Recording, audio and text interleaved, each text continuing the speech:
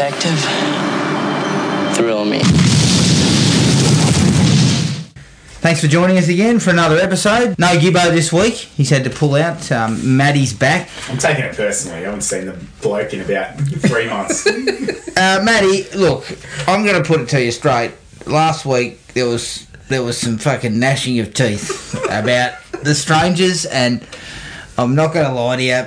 I think it's just going to have to be said, fuck you. I said because nobody was happy with that shit. Do not watch it. Yeah, but we had to finalise the pair, and you didn't turn up. Oh, I haven't got the OCD of completion that you do, mate. Stitch up. Yeah, you cheated us up. Yeah, no worries. Yeah, look, we'll finish it. Sorry, I can't make it to that. Yeah, I think that's why, Gibbo had worked his way back in.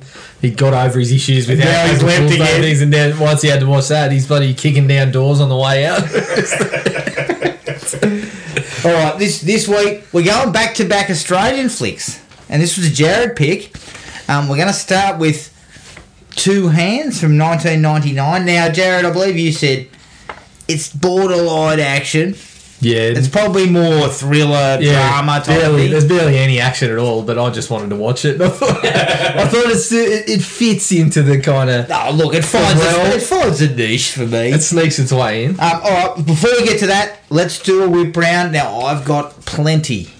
I finished Harper's Island. The last 3 episodes are shithouse. They are.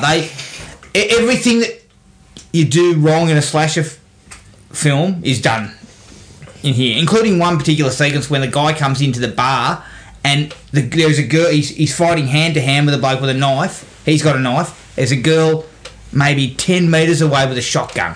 He could have just fucking walked up and gone boom, just blown his head off. But overall, I enjoyed the series.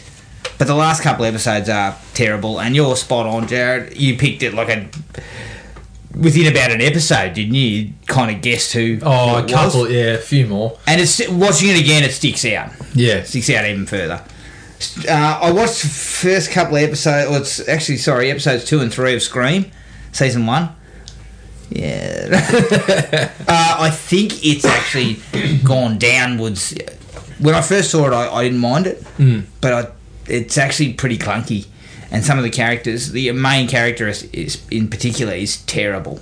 Yeah. From an acting standpoint, from just a characterization standpoint, and we spend so much time with her that it ruins it. Did see that section of the 3rd season, the little clip they put out with Paris Jackson? Yeah, it looked all right. And I watched the kind of 2.5 minute preview of the season. Yeah, looks all right. They've got me. They got me in again. Oh, they got me in again. I watched Glow season 2. Loved it. So good. Loved it. Took the time getting I done. did, but bloody hell, what was I thinking? I mean, I saw the advert for the 3rd season, and I was like, I better get 2nd season done. Yeah. And I watched it. I just loved it. It was just Great awesome. show. Mark Maron. You know what? My personal favourite episode that other people might have felt it was filler, but they did an entire episode of the women's wrestling. Like, they actually did a whole episode it would have been, including the dumb storylines and all that sort of stuff. Yeah. I thought that was great. Confession tapes. I watched the first episode of the Confession Tape season 2. Mm-hmm. Not guilty. This is pretty standard. I love these blokes. Yeah, one guy's in the FBI, and they are basically just leading this guy down the garden path, mate. You know, one of them in particular, because he was so tired, I think it was, wasn't it? He was just knackered, and he just decided, and just gave up. That was the one where they took him. They didn't even question him in the bloody police. They took him out to some shack somewhere. Took him to the back of the bloody sheriff's house, so he couldn't. No one knew he was there. And that's every time, he asked for a lawyer multiple times, and they fucking roll out to the door and say, "We've got your daughter rolled up here. We're going to bloody put her away if you don't confess." They should laugh because it's fucking disgusting. It's disgraceful. It's disgraceful. I also watched another true crime one called Death Row Stories, which was really good. Similar type of thing. People on death row for a crime they reckon they didn't commit. There was one really interesting one where it was a double jeopardy case. It's really interesting. I'm not going to spoil it, but fuck, it surprised the shit out of me at the end. The Society, episodes 2 through 4, very interesting. Some really interesting subtext about gun culture, about what, like, everyone thinks if if your parents and all authority figures and law disappeared, you'd have a great time, but you'd have a shit of a time. Yeah. Because you go back to the base instincts, and suddenly everyone's pushing for power. Everyone wants to, murder. I can just kill somebody if I feel like it. You know, that doesn't work. Everyone thinks, that would be fine. And then you end up bloody Fury Road. No one wants that. Nice glasses, a little bit of power. You know, the more civilised amongst us might organise a little bit of a barter town kind of system. We'd be running the place with pig shit. Of course. Dead to Me, season 1, was really interesting. I didn't know what it was initially. I was kind of thinking it was like a comedy. Yeah. And it had comedic elements, but it was actually more this kind of mysterious thing. Everyone had secrets and stuff like that. It was really well done. And Christina Applegate is excellent. Like, really, really good. I saw A Star Is Born. Enjoyed it. It's emotional, but I actually got more emotional at the stuff between him and his brother. Yeah. Sam Elliott is just gold. Yep. He's just so good. But a really well-made movie, some fantastic music, and Lady Gaga is excellent for someone who'd never been in a film before. I mean, look, you've been in the Three-Way film clip, you know. Yeah. What about Andrew Dice Clay? Yeah, he's excellent too. I know, surprising. Yeah. Well, funnily enough, he did another one a few years before, Blue Jasmine. The same sort of thing. He's really, really good. Toy Story 4.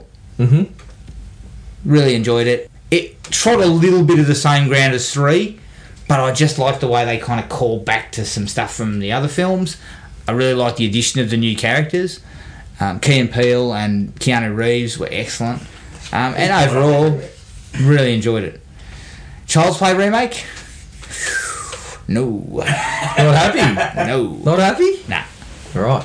Look, it had moments that were okay, but just overall, it didn't do anything for me. You know, I was kind of like there going, nah, you know, that was it. Came out of it, sort of went, that'll do.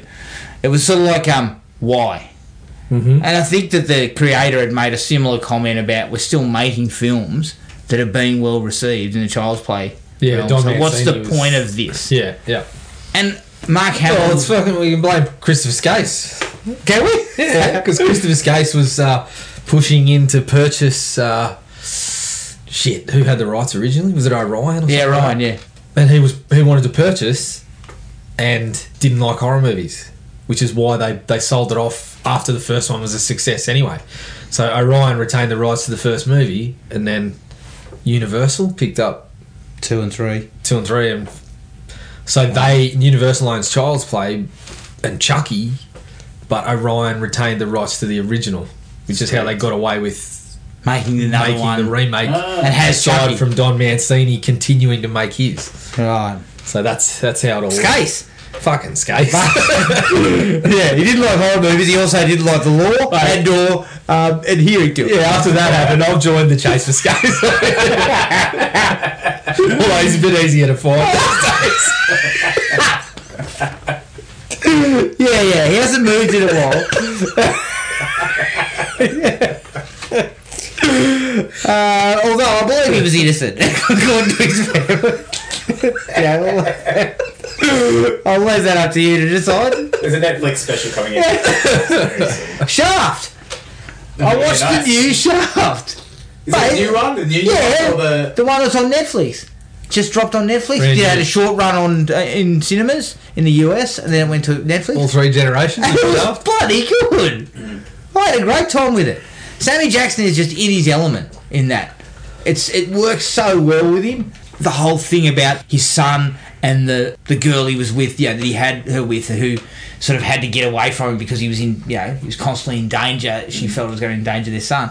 She's fucking piss funny as well. Yeah. Yeah, she's just ripping into him at every opportunity. She's just giving him absolute dressing down. It was great fun. It was exactly what I would have wanted from a Shaft movie. It was kind of like funny, but entertaining with a little bit of action. Worked out well. And the last one, I got 2 more. I watched yesterday. Mm-hmm. Oh, yeah? How's the soundtrack? Oh, fantastic. Jeez, they get points for that. it had really some really good moments. One in particular that was so poignant and so well done. Like I loved that bit, but it kind of didn't quite nail the tone. There are broad comedic bits, like Kate McKinnon is just Kate McKinnon, you know, weird and kind of, and got a few laughs. Like I laughed a few times, but then suddenly we're back into thick drama territory, and it just didn't quite gel. Look, Danny Boyle's taking a page. It's not really a Danny Boyle sort of movie. Like, it doesn't strike me as something that he would have been that interested in. But then again, he'd recently been fired from a James Bond film, so he's probably just looking for a paycheck, I think. Look, so what I'm hearing from you here is that there's still room for Blinded by the Light to be movie of the year. Of course. The Beatles didn't cut it, so Springsteen's going to stroll in and take it's movie got of the really year. good moments, and I can see why people might like it. It has those moments, but it just didn't work for me. But the one thing I will say is there's a reason you can tell, I think, why the Beatles have been so successful for so long and so well regarded is that lyrically it's still brilliant, written, you know, in the 60s, and it's so well written that long ago. It's still accessible. Yeah, it's just that's the magic of it, I guess. And the last one, I went to Sandler territory. I went back to Sandler. Oh, you didn't. Murder mystery. I don't even know what that is. Yeah. Look, it was not good. Adam joined the cavalcade of idiots that decided to watch 31 it on million Netflix. people cranked that shit out. Why wouldn't I get on board? I thought it was an absolute winner. I could think of a number of reasons myself. But it's not by no way is it a great film. But of all the Netflix ones that he's done, it's by far his best one. It's the least crap It one. made sense. It at least had a plot that worked. So it's the shiniest turd in the bowl. Yeah, pretty much. Yeah. Sandler, it's just the comedy stuff just doesn't work. Like, No. as soon as he starts up his comedic stick, I just sort of go, has he forgotten what being funny is?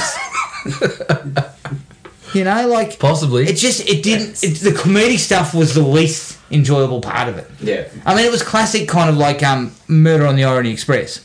You know, group of people, dead body, you know, who did it. And that... Which isn't such a bad Yeah. idea, and you could get a bit of comedy mileage out of that if you're someone else. Yeah, unfortunately, it wasn't a lot of miles on this one, I'd say. But as far as Sandler's go, it's his best Netflix one by a fair way, which is not saying a lot for I his feel other like one. we've just grown out of him, you know? Like, Well, I think we have. He's still 31 million people. Can't be wrong. They seem to have been drawn to the bloke. Well, I don't know. Well, you can. 31 million can be wrong. I They think. can, but I mean, We've just proven that. Okay, that's it. That's it for me. Plenty of volume. alright, I've got a short list. Too much Forensic Files. 2048 and Words with Friends, but I watched a bit of Catching the Lat. Oh yeah. Yeah. What do you think of that? Pretty decent. Yeah, it's got that same vibe as the Biggie series. Yeah, it was pretty. And I thought the interesting. bloke playing Ivan Milat was excellent. Yeah, he He nailed was it. really fantastic. Creepy family, right? Oh yeah. I watched all of Catch 22. Oh yeah, was that good? Yeah, loved it. I reckon you'll love it too. I read the book a few years ago, and they just capture it, and they do a really, really good job of giving you the highs and the lows, you know, of war. You just there's like every time that he gets a bit of time to himself, he just goes down by the water, and it's just you've got this beautiful, idyllic, quiet, serene place, and then you just contrast that with him is shooting himself in a plane, getting shot at, and then when he's in the camp, just the lunacy of what's going on around, and Is that a George Clooney? yeah, he's great in it. He's just yelling at people. It's so good. There's just some classic lines in there, really funny. And what was it? About 10 episodes. 8, yeah. Eight. Yeah, easy watch. Right? Svelte. I like that. Yeah, get onto it. I was trying to... My kid was sick this week, so I spent a bit of time with him. And the only thing that he didn't even want to watch the Wiggles. Like, I was like, I'm in trouble. I'm in trouble here. I chucked on Annie, the remake of Annie, and Oh, right. loved it.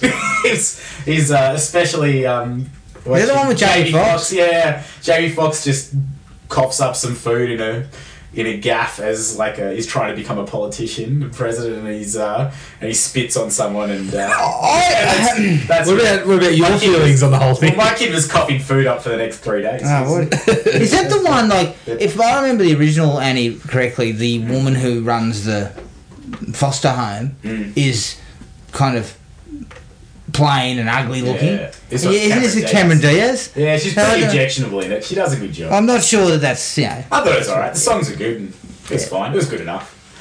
Yeah, I was like, when you figure out it's produced by Will Smith, you're like, oh, that makes sense. Yeah, it was good. It was fine. Yeah. There's been in the background. There's been a bit of Just Tattoo of Us. It's not a joke, guys. That's the one with the guy who got the woman taking a poop and he's There's some good There was the first episode that we watched. There's this cousins tattooing each other. One of them gets a giant Donkey Kong on her because her cousin goes, "Because you're really hairy. That's why it's funny." and then she's like crying, and then it's time for her to reveal the tattoo that she put on her cousin, and she's put a stamp on her thigh that just says the word "slut" on it. It's like, oh my god, these people are objectionable. If you go on that show, really, you surely know what you're getting yourself in for. The one that they kept playing on Joel McHale of the guy that gets his belly button turned into an asshole is where he gets shown that and he goes, fair play. Fair play. It's not fucking fair play. I'm firing up left and right. The best ones though is sometimes there'll be like a really nice couple that go on, and one of them's like, "We're on this show. Let's take the piss." He got a tattoo of himself on his wife to be, and she's got like this really thoughtful one about his dead grandfather put on him. Good. And it's just the contrast pretty funny. Yeah, objectionable. But it's always the bloke doing the stupidest of things. The backdrop of TV in our house has been Love Island as well, which is sickening me at the moment. I'll leave that to you. I don't understand how you can be in a house for 2 weeks or whatever, however long they're in there, and you're like, how come you don't love me with all your heart? Yeah. And then, how dare you call me Shark? I don't even know you. I can't. I don't even know you. How dare you call me an attention seeker when I'm on national television, international television? It's so dumb. There's some dumb people watching it. I apologise to the world. Yeah. Well, you're still on fucking probation for the last week. I'm pumped though. I'm gonna watch all of Stranger Things tomorrow. I've got. Yeah. Well, I better come back. I watched the first episode tonight. Loved it. Yep. Yeah. It was excellent. That's me done. It was really I good. watched. What was the one with the Keanu Reeves with the two Asian people? Always Been My Maybe. Yeah, we saw that as well. That was before it got all hyped up. His performance was gold. The guy, Keanu's good at it. He just rocks up. The main guy is awesome. He's a rap about Keanu. Yeah. It's one of my favourite things that I've seen all year.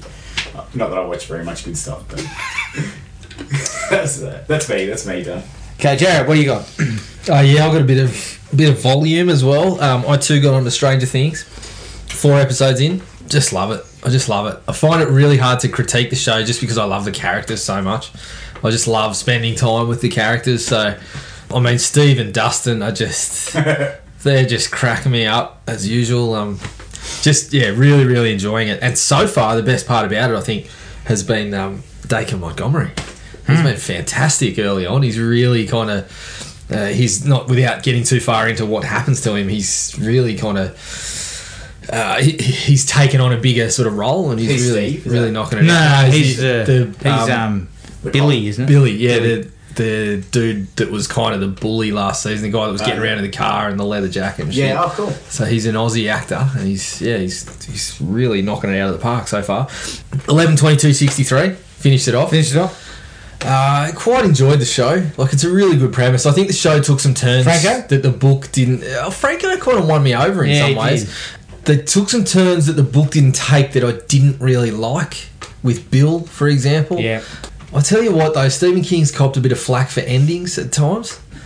Fuck, this one just kicks you right in the balls. Yeah. Like, it's just a ripping ending. It really lands. Like, you feel like he does what he should do, but you just fucking takes your heart out and stomps all over it. Speaking of taking things out and stomping all over them, I watched Dark Phoenix. Is it as bad as they say?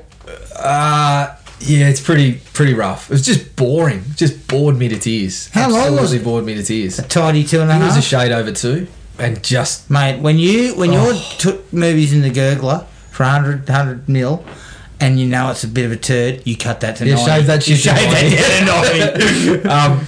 Yeah, pretty naughty. But even if fucking Fassbender comes in the next day and says, I'm not even in this. Yeah, mate, sorry, we had to make some cuts. Yeah, well, it didn't need to be. So. Yeah, I'd committed to cinema time, and it was that or Men in Black 3. I just did that. Talk about fucking nuts in a vice or a blender. That is the absolute epitome of it. Yeah, so I wouldn't recommend it, in short. Child's Play. I also saw Child's Play. Yeah, how'd you take it? I was a little bit different. I quite enjoyed it. Really enjoyed Mark Hamill's. Yeah, he was good. I don't know. I haven't seen a lot of Aubrey Plaza. I could do without seeing any more of her because she was. Well, she got nothing to do. Well, there were so many fucking characters. Yeah, I actually didn't mind it. I didn't mind it overall, but I came out thinking you should have just made this movie and called it something else, but you didn't have the take the Chucky name. You didn't think you would cash in on it, so you just chucked Chucky's name on it and tried to cash in that way. Well, I mean, at the end of the day, they probably met their budget and more. Yeah, in the cinemas, so they probably went with the Child's Play angle, the killer doll angle. But you're right; they could have just had a killer doll because all the stuff about it being Wi-Fi connected, different. Yeah, it was everything else was different. So. Yeah, I was a little bit. I was mixed feelings. I didn't hate the movie whatsoever, but I just felt it didn't need to be a Chucky movie. So I watched Confession Tapes as you did. Yeah, again, this is not a bad sort of true crime thing, but yeah, just once again, if I ever get pointed out for anything, which not a high likelihood over here, but if for some reason the cops are knocking on my door, first thing I'm saying is get me a lawyer. Yeah, get me a lawyer, and I'm not talking to you. Like, it's just unbelievable the lengths that some of these guys went to get a confession out of someone who seemingly was the wrong person. Yeah, just unbelievable. And again, following on from that, I watched the entire season of The Wrong Man. Yeah, which is people who'd already been convicted, and a couple of fairly experienced lawyers, investigators, police went to sort of sort things out. The best thing about it was mostly there was a result. There was a resolution, and there was sort of rather than just consistent dead ends, there was a result. One of the episodes is actually on Curtis Flowers, which if you've been listening to the In the Dark podcast, is the bloke that got tried for the same crime 6 times and kept getting overturned, but then kept getting tried for it again. So it was interesting to watch that along with In the Dark. But yeah, another one, not a bad little true crime thing. Jessica Jones, I watched the entire season 3. Yeah, was it good? Who's the villain? It's one I hadn't really heard of. He's in the comics, but he's pretty low rent, so I can't even remember his name, to be honest. That good. So yeah, but how was it? Quality? Amazing, though, look, the season was okay. Probably the lowest end of the Jessica Jones ones. I enjoyed what was going on with Malcolm. Didn't mind Rachel Taylor's sort of progression this season. Jerry Hogarth, Carrie-Anne Moss has a really interesting sort of backstory there too. Unfortunately, the guy that's the antagonist for the majority is just a pain in the ass, just a bit boring. The aforementioned person that I couldn't remember who it was. So they got tons of mileage in the first season out of David Tennant. Yeah, and then hard to back up. Since it all just went downhill. He's top shelf. But all of those Marvel shows, I haven't disliked any of them. It's just been the degree to which I liked them. So I did enjoy it, but they've all had small dips. A bit of a as drop they went off. down. Well, Daredevil was the only one. Daredevil was awesome in season 1, pretty good in season 2, and awesome in season 3. That was the only one that really sort of carried through the whole way, I think. Yeah. What else did I watch? Oh, It Came from the Desert. An old sort of Amiga classic. Remembering the old Amiga video game, it's sort of that popped up on Amazon Prime of all places. just for some reason, I opened it after weeks of not even looking at it, and it came from the desert, so I watched it. Look, it's cheap as chips, just B-movie rubbish, but it had a couple of interesting sort of moments, a bit of decent kind of action and a bit of sort of, monster flick, a bit of splatter and gore and things like that. Wasn't bad. If you liked the game and had a fondness for the game, you'll probably enjoy the movie to some level, but it's just take it or leave it, really. And whilst I was on Amazon Prime, I came across a Mark Dacascos picture. Oh, God. Called Drive. Where he's had a sort of was there anyone I guess a else in it? cyborg component put into his body. Kadeem Hardison, bit of a buddy kind of thing happening there.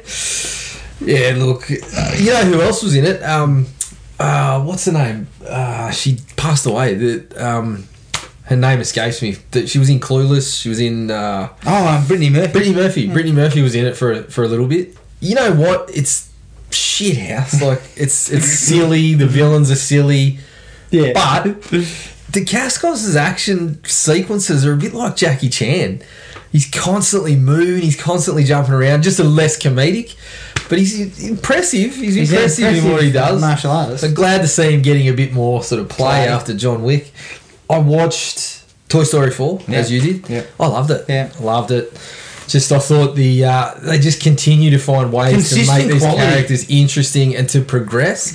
I know you said you feel like it treaded some of the same ground. I think it did in little parts, but the way that characters finished off and where they went with their stories was just. I mean, you kids sit there just loving it, and you're sitting there going, "Oh fuck!" They're just Getting emotional. heart wrenching sort of stuff. I mean, it's been the most consistent series of films probably ever. Almost for four movies. 4 films that have quality. all been of a really, really high standard. I watched Black Klansman. Yeah, I hear that's really good. Pretty good. Interesting little story. Obviously, really good acting from Adam Driver and Denzel's son. It's pretty good. I'm keen to see that. I enjoyed it. The Happy Time Murders. Didn't enjoy it as much. You know what though?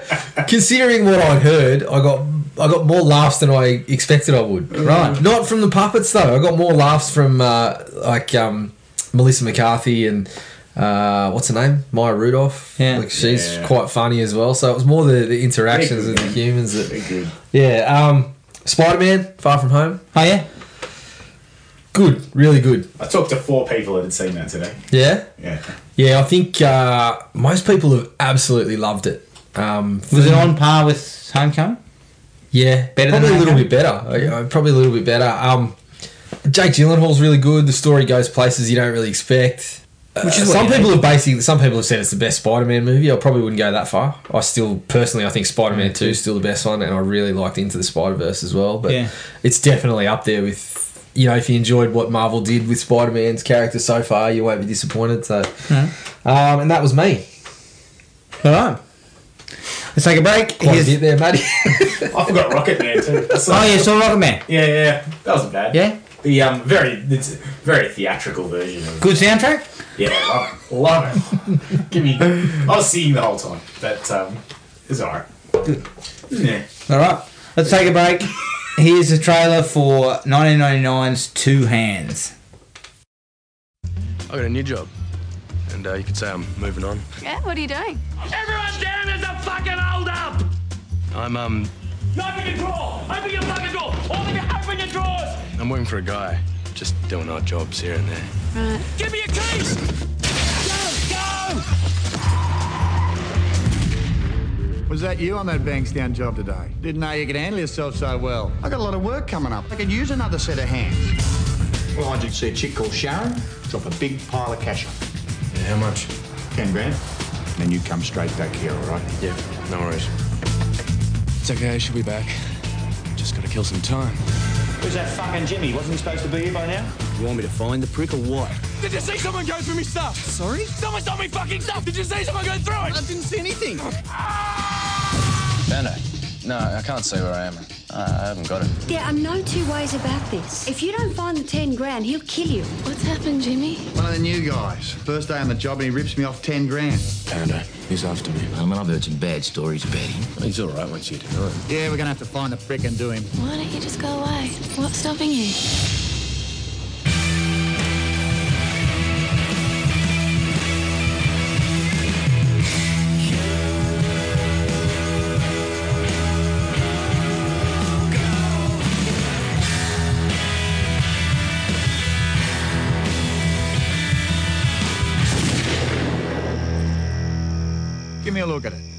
Unbelievable. This gun's filthy. Anyone got another gun?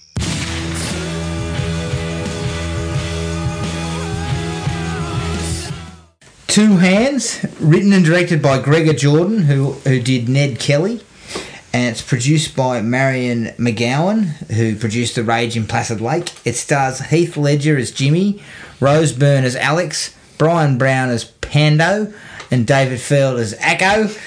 I couldn't really get budget and box office on this. It's a little more difficult to get. I don't believe it was very highly budgeted, in the sense I think we were only talking a couple of million, and box office, you know, might have made a little bit of money in Australia, but I highly doubt it would have even gone outside of Australia, would it? I wouldn't have thought so. Not widely. No. Akko and Co, the bad guys, all drive Fords, while Wazza, Craig and Deirdre, the good guys, drive Holdens. Didn't even pick up on that. There you go. All right, Matty. I thought it was really good. I'm happy with the 4.5 on this one. It was just a quality movie, good banter. It didn't age apart from the fashion. And I actually had a copy of this, so it's shit. Winning on all fronts. Yeah. And you didn't watch Three Hands or something like that. all right. I'll take this anyway. Really good viewing. Yeah. Jared? Yeah, look, obviously, as we said, it's not really action, sort of skirts. It's more sort of pulpy crime movie with, you know, heavy doses of Aussie humour in there. I love it. It's just criminally kind of forgotten. Yeah. Like, people just don't even talk about it anymore, but I'm the same. I went 4.5. There's just so much to like about it, and the characters... Aussie stock, right? Yeah, pretty much, yeah, or Pulp Fiction. The characters, like, they kind of paint everyone... They give everyone a little bit of colour. Like, it's not just flat characters. There's very few of them that are just there for no kind of purpose.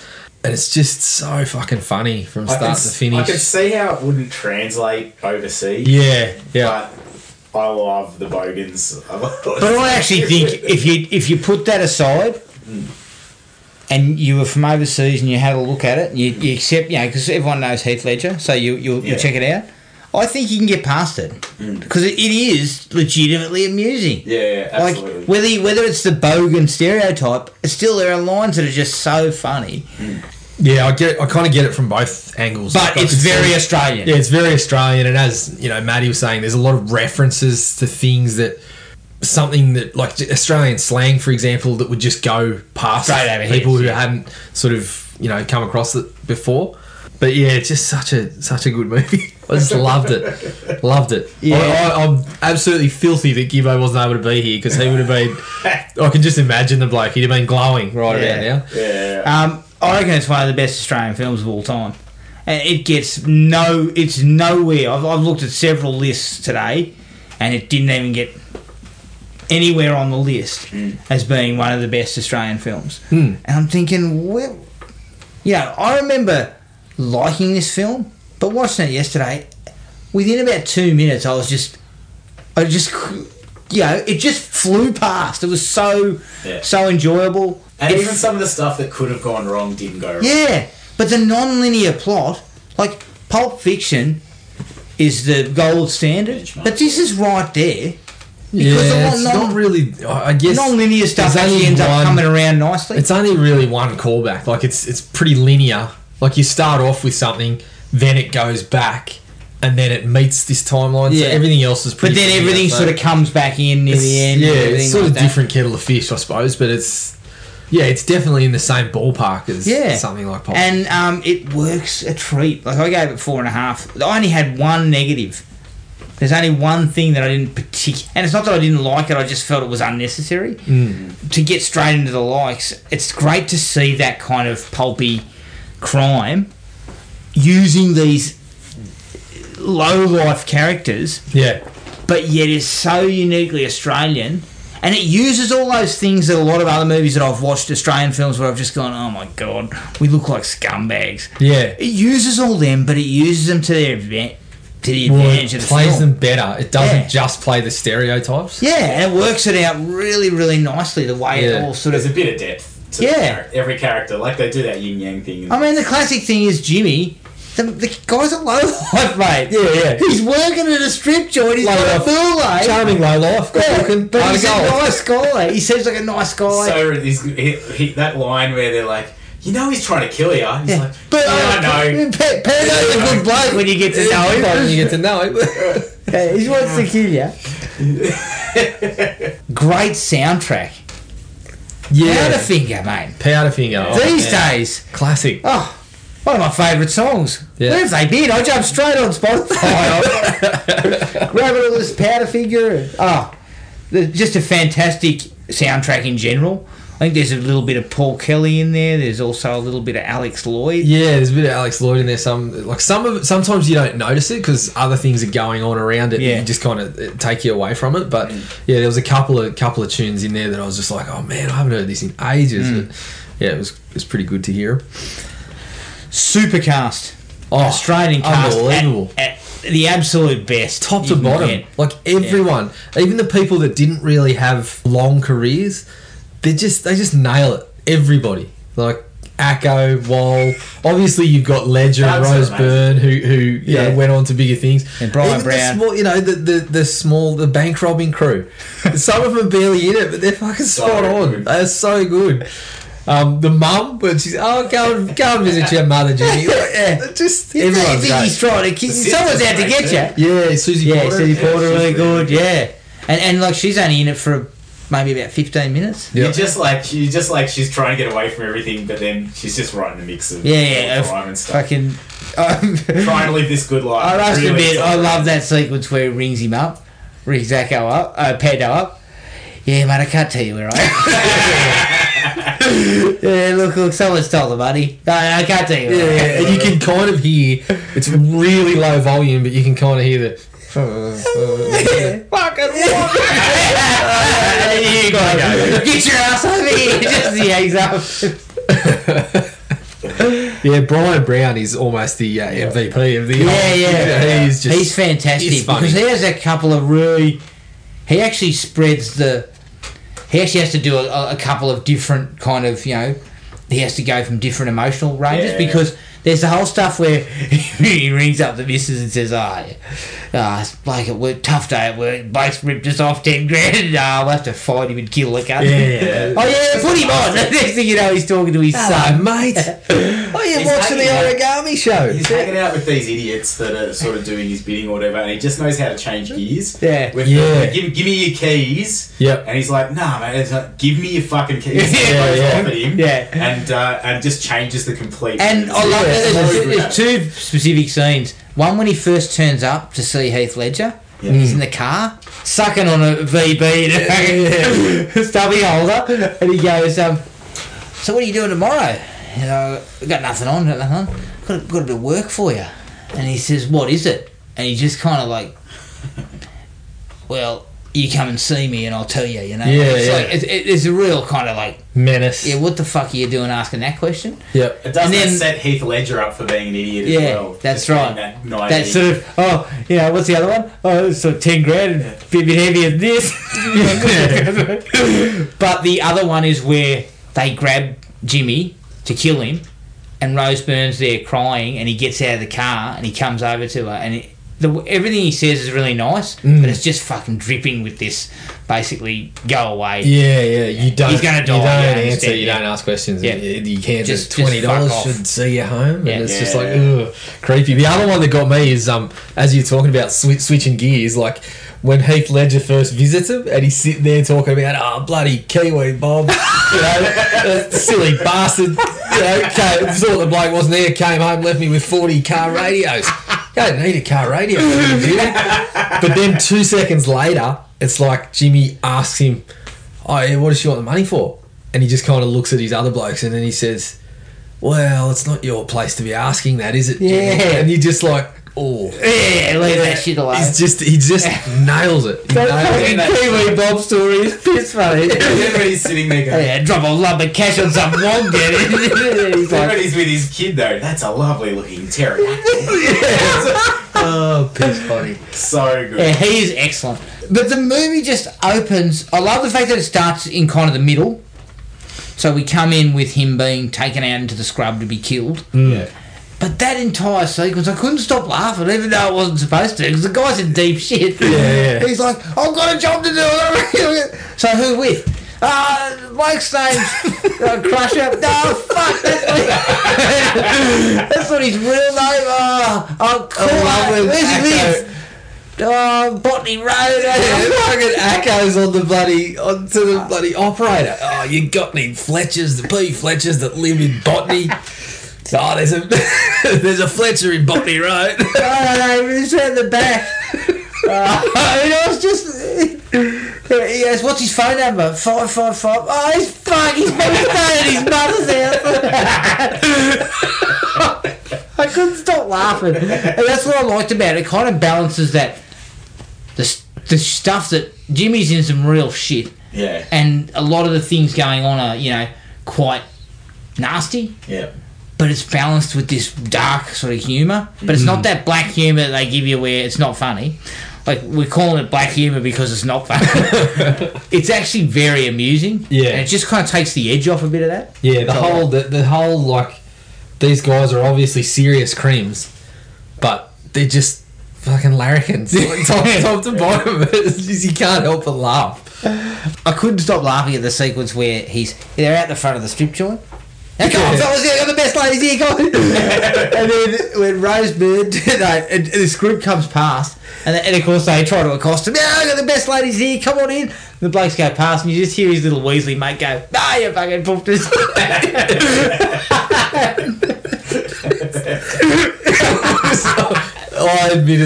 I was laughing heartily too. Obviously, that's a term I don't use often. No, I don't use it at all. It's just anymore. kind of randomly, but it's just thrown in there.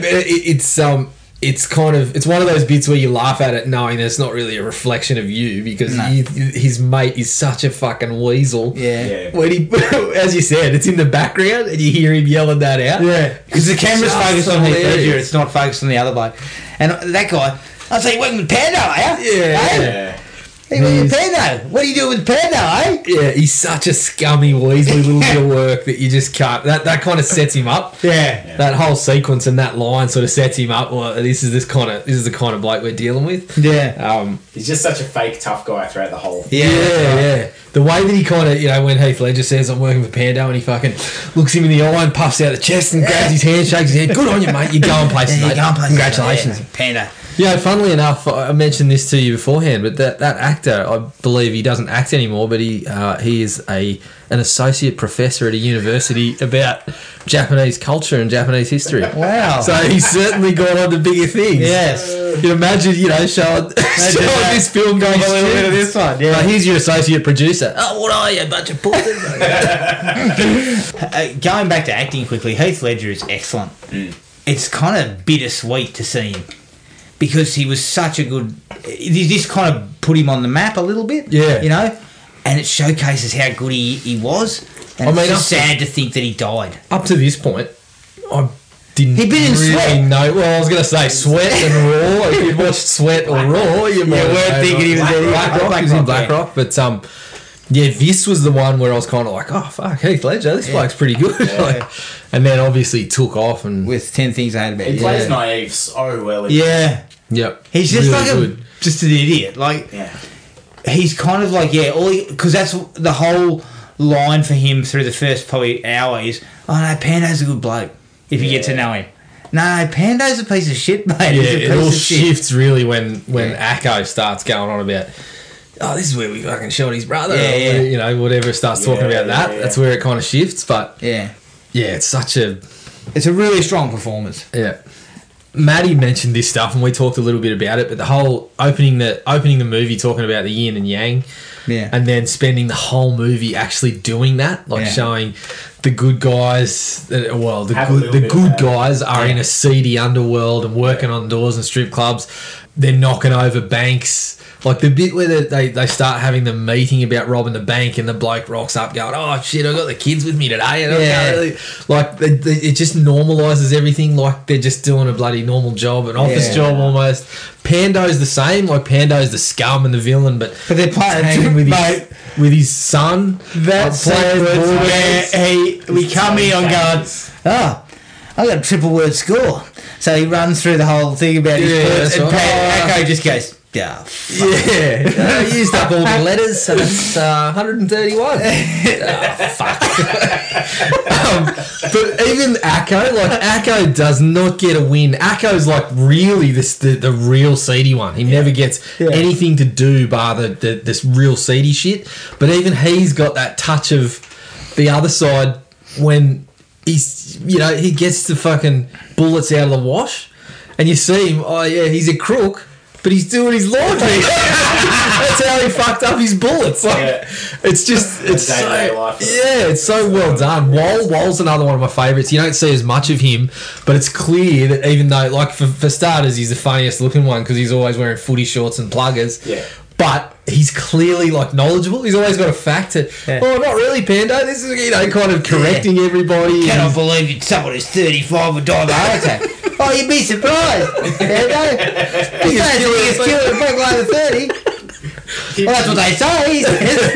Him kicking dudes wearing thongs is just one of the best things. Oh, it's piss funny. But yeah, they do such a good job through the whole movie of showing that kind of back and forth of everybody.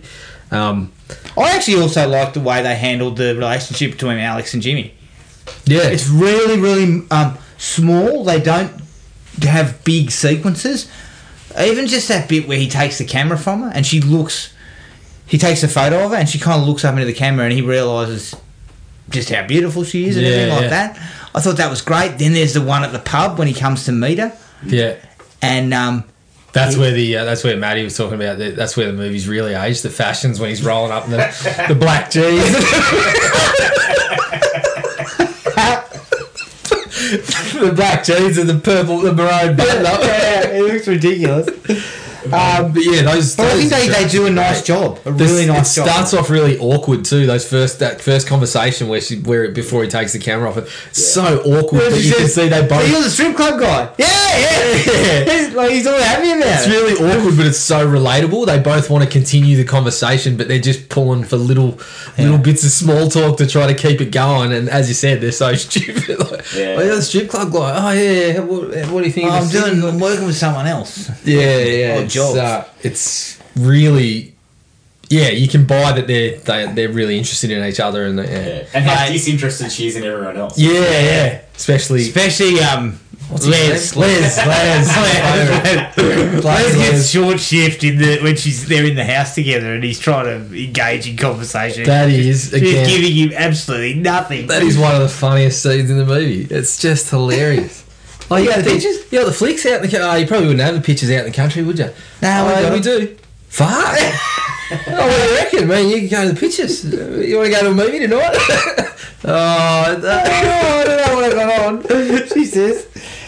The sequence where he takes the cash, he tries to drop it off to the woman, he garks it, and she's carking it. There's a bloody heart attack in there, which is absolutely comic genius. And then he goes to the beach and stupidly makes that decision. Yeah. And I love the way that the voiceover says, "Well, you make one mistake and it can really fuck you up." Yeah. You know, and it's like you can kind of see why he would, because it was really hot and they kind of pushed the whole it's going to be a scorcher today and all that shit. And then just that sequence where he comes back and he realises it's gone. Yeah, he's yelling at randoms, digging out people's bags. Yeah. And then that's where you introduce the two kids into the mix. They took the money and they were watching him on the beach and all that. I thought that stuff was really cool. And again, it was kind of a comedy of errors how he lost the money. Yeah. Well, I don't think you've... look, I know you mentioned it, but I don't think you gave quite enough time to the bird carking it. It was one of those things, like I remembered lines and bits from this movie. I just didn't remember that. So when she walks out, she's going coughing everywhere, and then fires up a dart and fucking from one or two breaths, and then off she goes again. Back from under the bench top. And then they leave that and obviously go to the beach and whatever. But then Wall kicks the fucking door down and races over. Cactus. And absolute genius. I fucking loved it. And then when you like, as you said, you see her, she looks about 60, and then next thing you know, Pando's there going, I cannot believe a perfectly healthy 35-year-old would just drop dead of a fucking heart attack. I reckon they could have spent an hour trying to figure out how she fits in with the crime world. She's getting $10,000. It's just the most unsuspecting person to be involved in this. Oh God, so funny. I loved it. Absolutely loved it. Anytime Pando's on the phone with his wife, he's fucking hilarious. Yeah. Every time he's constantly talking to his son, and in 1 minute he's a lovely bloke, next minute he's talking about we've got to kill somebody. Yeah. Oh, one of the new blokes, first day on the job, ripped me off 10 grand. Yeah, well, yeah, we're going to have to find a cut and do it. It's just like discussing your shit day at work. It's such a it could be a long one. But. With Pando though, that whole thing of they're about to kill Jimmy, or they've just tried their best to kill him, and then the next time they see him, they're like, "You handled yourself really well." And my testicles are like pancakes. It's like that thing, like the biggest bully in the room gets the most respect. Yeah, and it was. He says the same thing to him when he first gets there at the start. Yeah, I hear you knocked out Kiwi Bob with a uppercut. You know, he's no mug, Kiwi Bob. Then he launches into the story. Hey, he dropped a lot of cash on the spike. The bloke's in the back dropping a turd. Kiwi Bob thinks he's not there and drives all the way back. The stupid bastard. Akko, like I know we gave the cast and the characters like awesome due, and I've mentioned Akko already, but he's constantly making me laugh. Like he's just the entire movie. As I said, he's like the blackest soul of a lot of them. He's just an angry bastard, and he's just not getting any wins. But fuck, he's just making me laugh over and over. Like it kicks off with the, as Matty said, oh yeah, give me keys. Oh, you're not taking my fucking car. I've just had the gearbox done. That means it works, doesn't it? Give him the keys. And then, like he's constantly, as you said, his anger at fucking losing board games. And, one of my favourite parts is the gun. When, you put a dirty old bullets in a dirty gun. Yeah. Well, fucking righto. You're the one who told me to put 20 bullets in rats later. Yeah, he's just comedy gold. But again, menacing figure. Have you got any bullets left? No. Has anyone else got another gun? Yeah. Where is it? It's in the car. Well, fucking go get it. And when they hit the kid.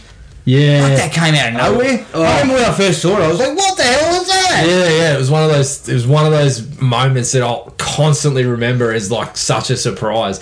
Even watching it, again this time around, you hear the car. Yeah. Like you see them, it goes from them driving, and then it goes to the kids, and you think, "Oh, we're just getting a shot of Akko fucking pissing off to wherever he's going." But then you just hear the car slightly, but still, like, I remember the first time we saw it, I was watching it with a couple of mates, and we had to pause.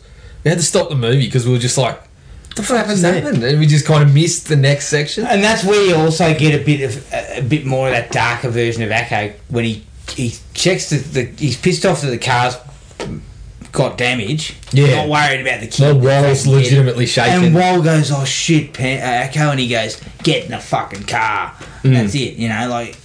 It's like. Ooh, this is really untidy stuff, Yeah. And the other girl, the girl is just staring at him, like the young girl's looking at them, just fucking checking it out. I didn't know if it was a girl. No, I think it is. I'm still unsure. I think it's a girl. I could go either way. The kids, like just backtracking a little bit, the kids, the stuff, the moments you get with the kids produce a couple of the funniest moments of the movie. Like the bloke, you blokes are dead. I used to are fucking dead. The cops are not dead. used to. And then the old did that in real life once. She was like, "That guy's a cop." I was talking about a mate who became a cop. "That guy's a cop." This is in an airport. 2 cops have turned around and had a look at it. Sorry. Not you guys.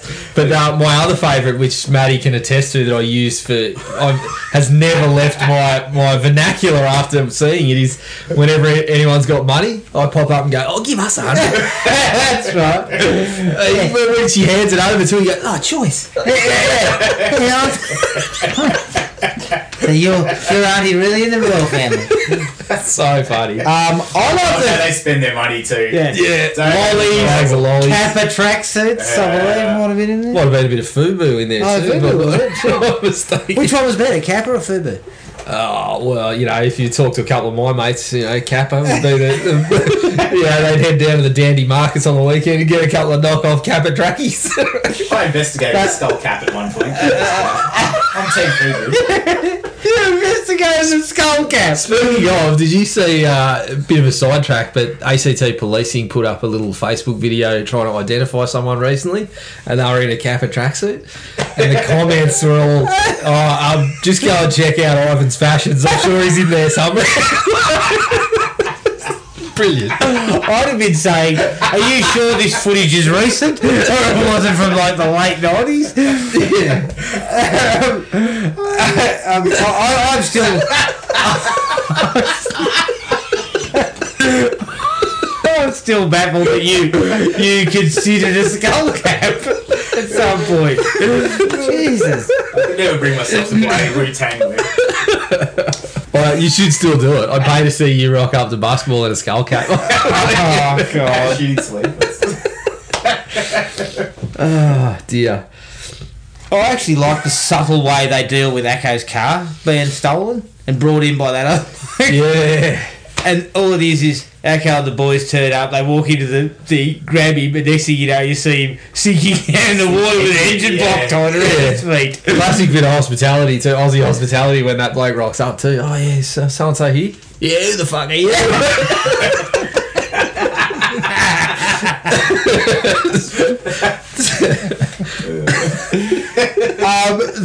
The bank robbery planning, it's just classic Australia. He's got the kids, they're fighting over the toys. He's going, just get you play with your ray gun. Oh, gee, your toys, mate. And then they start talking about robbing a bank. And the whole idea, got a guard on? Yeah. He's fat. Fat and lazy. Yeah, oh, yeah, good.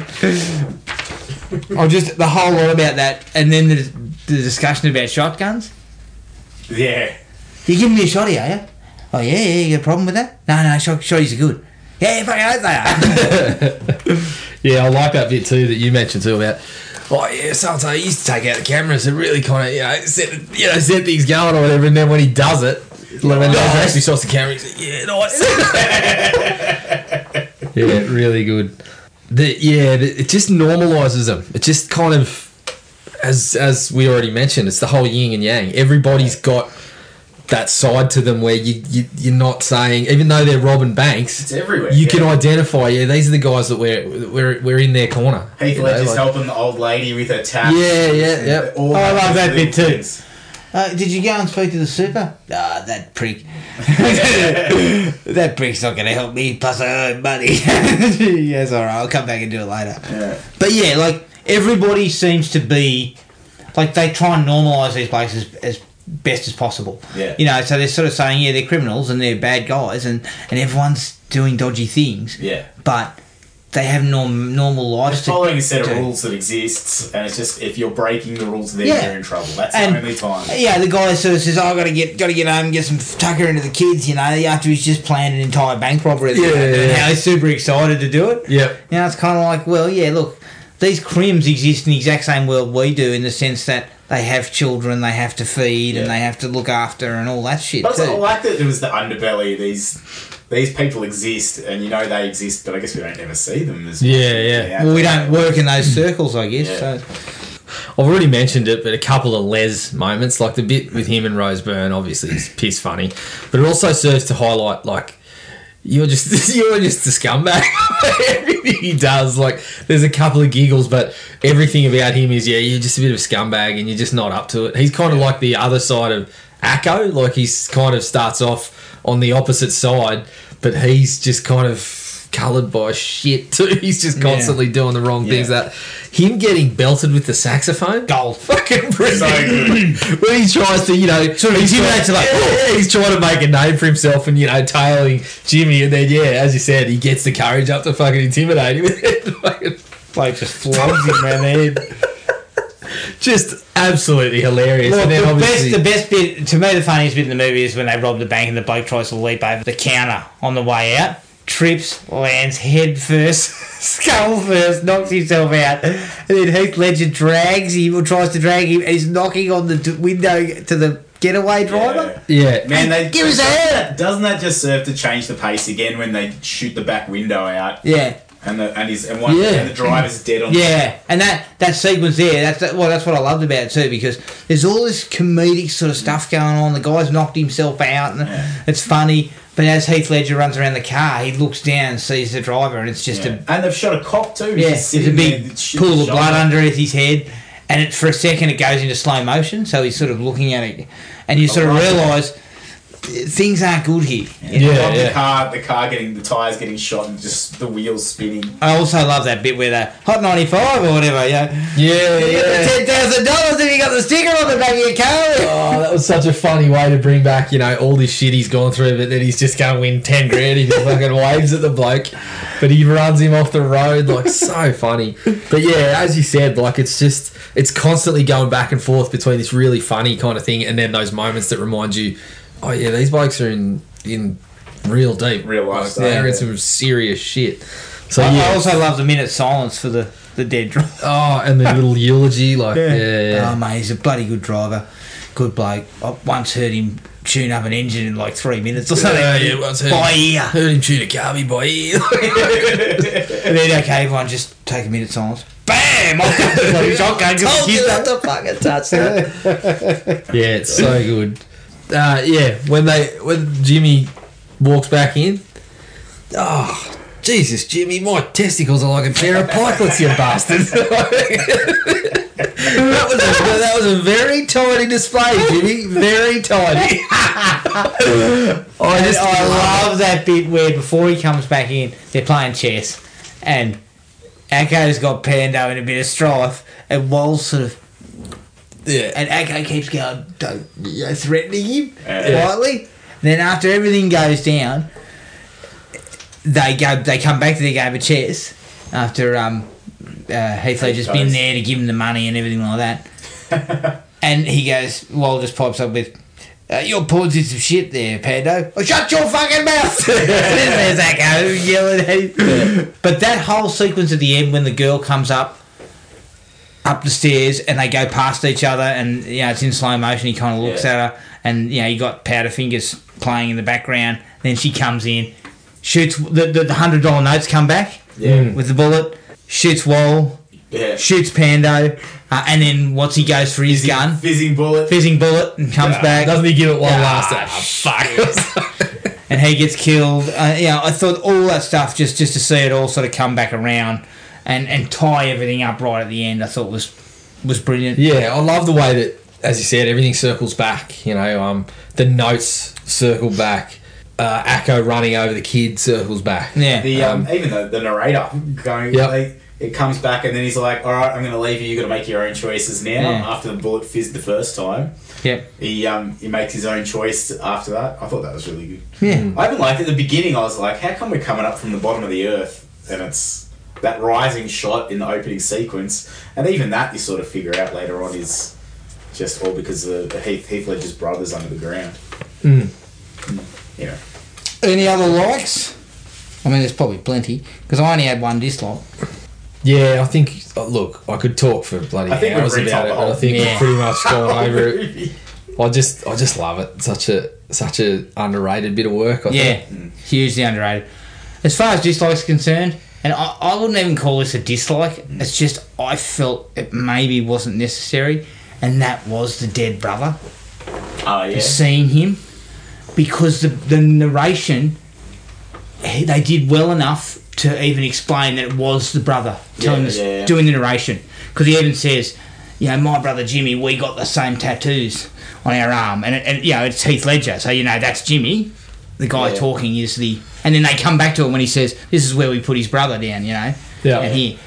Not that they were bad. Yeah. It's just that I just felt it was probably not necessary. Yeah. Look, I had a similar dislike. It wasn't so much that you saw the brother. Like, I really liked that it was narrated by him, and I didn't mind.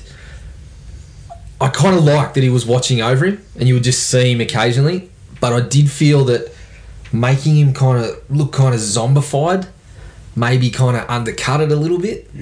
I didn't mind him being in the scenes, and I kind of liked the idea of him watching over and narrating, but the zombified look just didn't really work for me. And the other thing is that, like, you get the sense that he's playing into things a little bit. Yeah.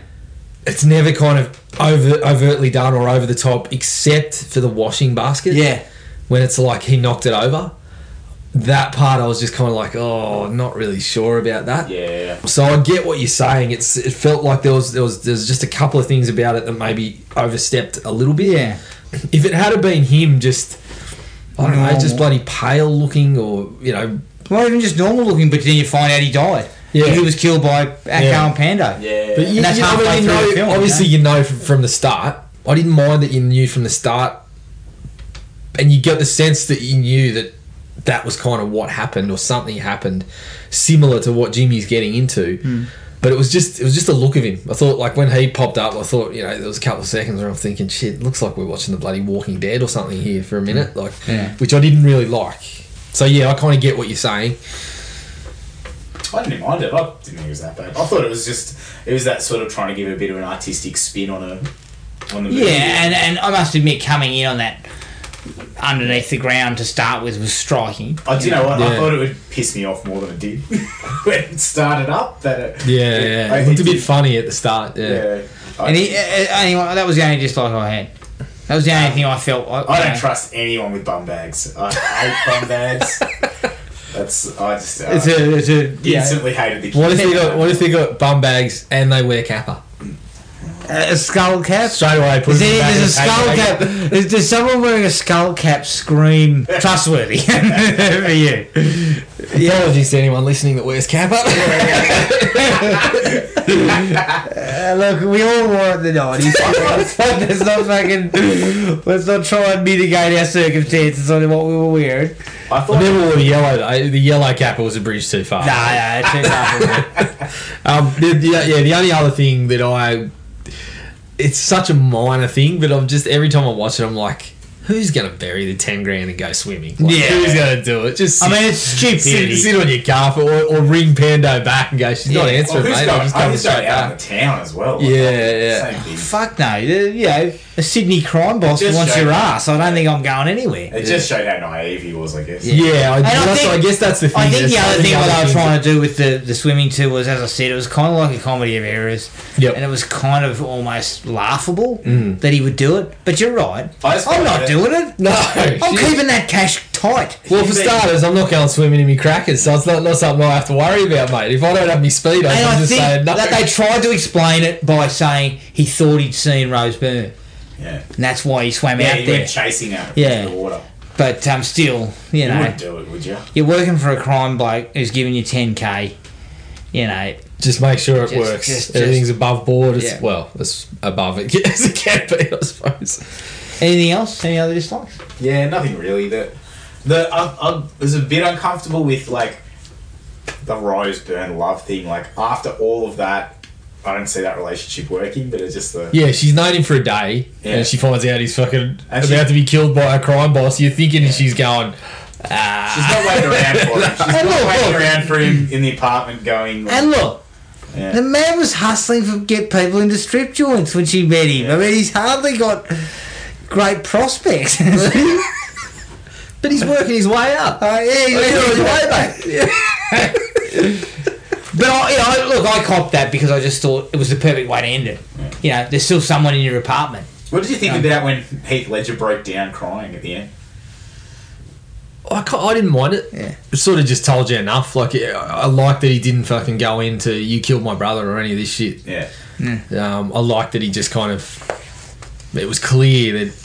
Plus, he had a rough few days. He had a rough go. I've lost my job hustling for bloody marks out the front of the street. I've lost my job bloody spooky for a strip joint. I just felt it said enough, and it kind of was a nice way to sort of finish him up. Just sort of like, nah, I'm not doing this. What is the next step above Spruker? Where to next? I don't know. Maybe he's collecting Up at the money top of the door or stairs? something. Yeah, sitting- at least he got a chair collecting the cash. Or so I'd be led to believe. So you're aware that they've got two different groups of people. They've got a two-pronged security system in Bigfoot. That's good to know someone here knows the ins and outs. Listen, mate, you've frequented the cross more than I have. But yeah, I didn't have any other dislikes. Yeah, Pretty much it. I mean, there was probably some stuff I let slide. I was too busy laughing. Yeah, there's definitely stuff I let slide because I'm so fond of the movie. I hadn't watched it in ages. Yeah. And that was a mistake on my behalf. Oh, I bloody should have oath. been, I'll be Absolute going classic. back to it. I'll be going back to it in the not too distant future. Yes. So that's Two Hands. Definitely check it out certainly for our overseas listeners. It's worth a look at. It will be a little bit hard to understand. So I can. And let us know if you think it's a bag of shit. Yeah. You can find us on iTunes, Spotify, and Podomatic. Send us an email at thrillme@iinet.net.au. Like us on Facebook at Thrill Me Podcast Australia and at Podomatic 5 stars. at thrillme.podomatic.com. Give us 5 stars. Look, give us fucking 1 star. Give us something. By choice. Yeah, give us something. It helps to helps us out on iTunes, and we've also got an Instagram account at thrillmepodcastau. And next episode, another Australian film, more recent Australian film from 2009, The Loved Ones. But until then, take it easy, and we'll catch up with everyone later. Cheers. Find the podcast at Podomatic or on iTunes. Don't forget to rate and review. Like us on Facebook at Thrill Me Podcast Australia, or contact us at thrillme, all one word, all lowercase, at iinet.net.au.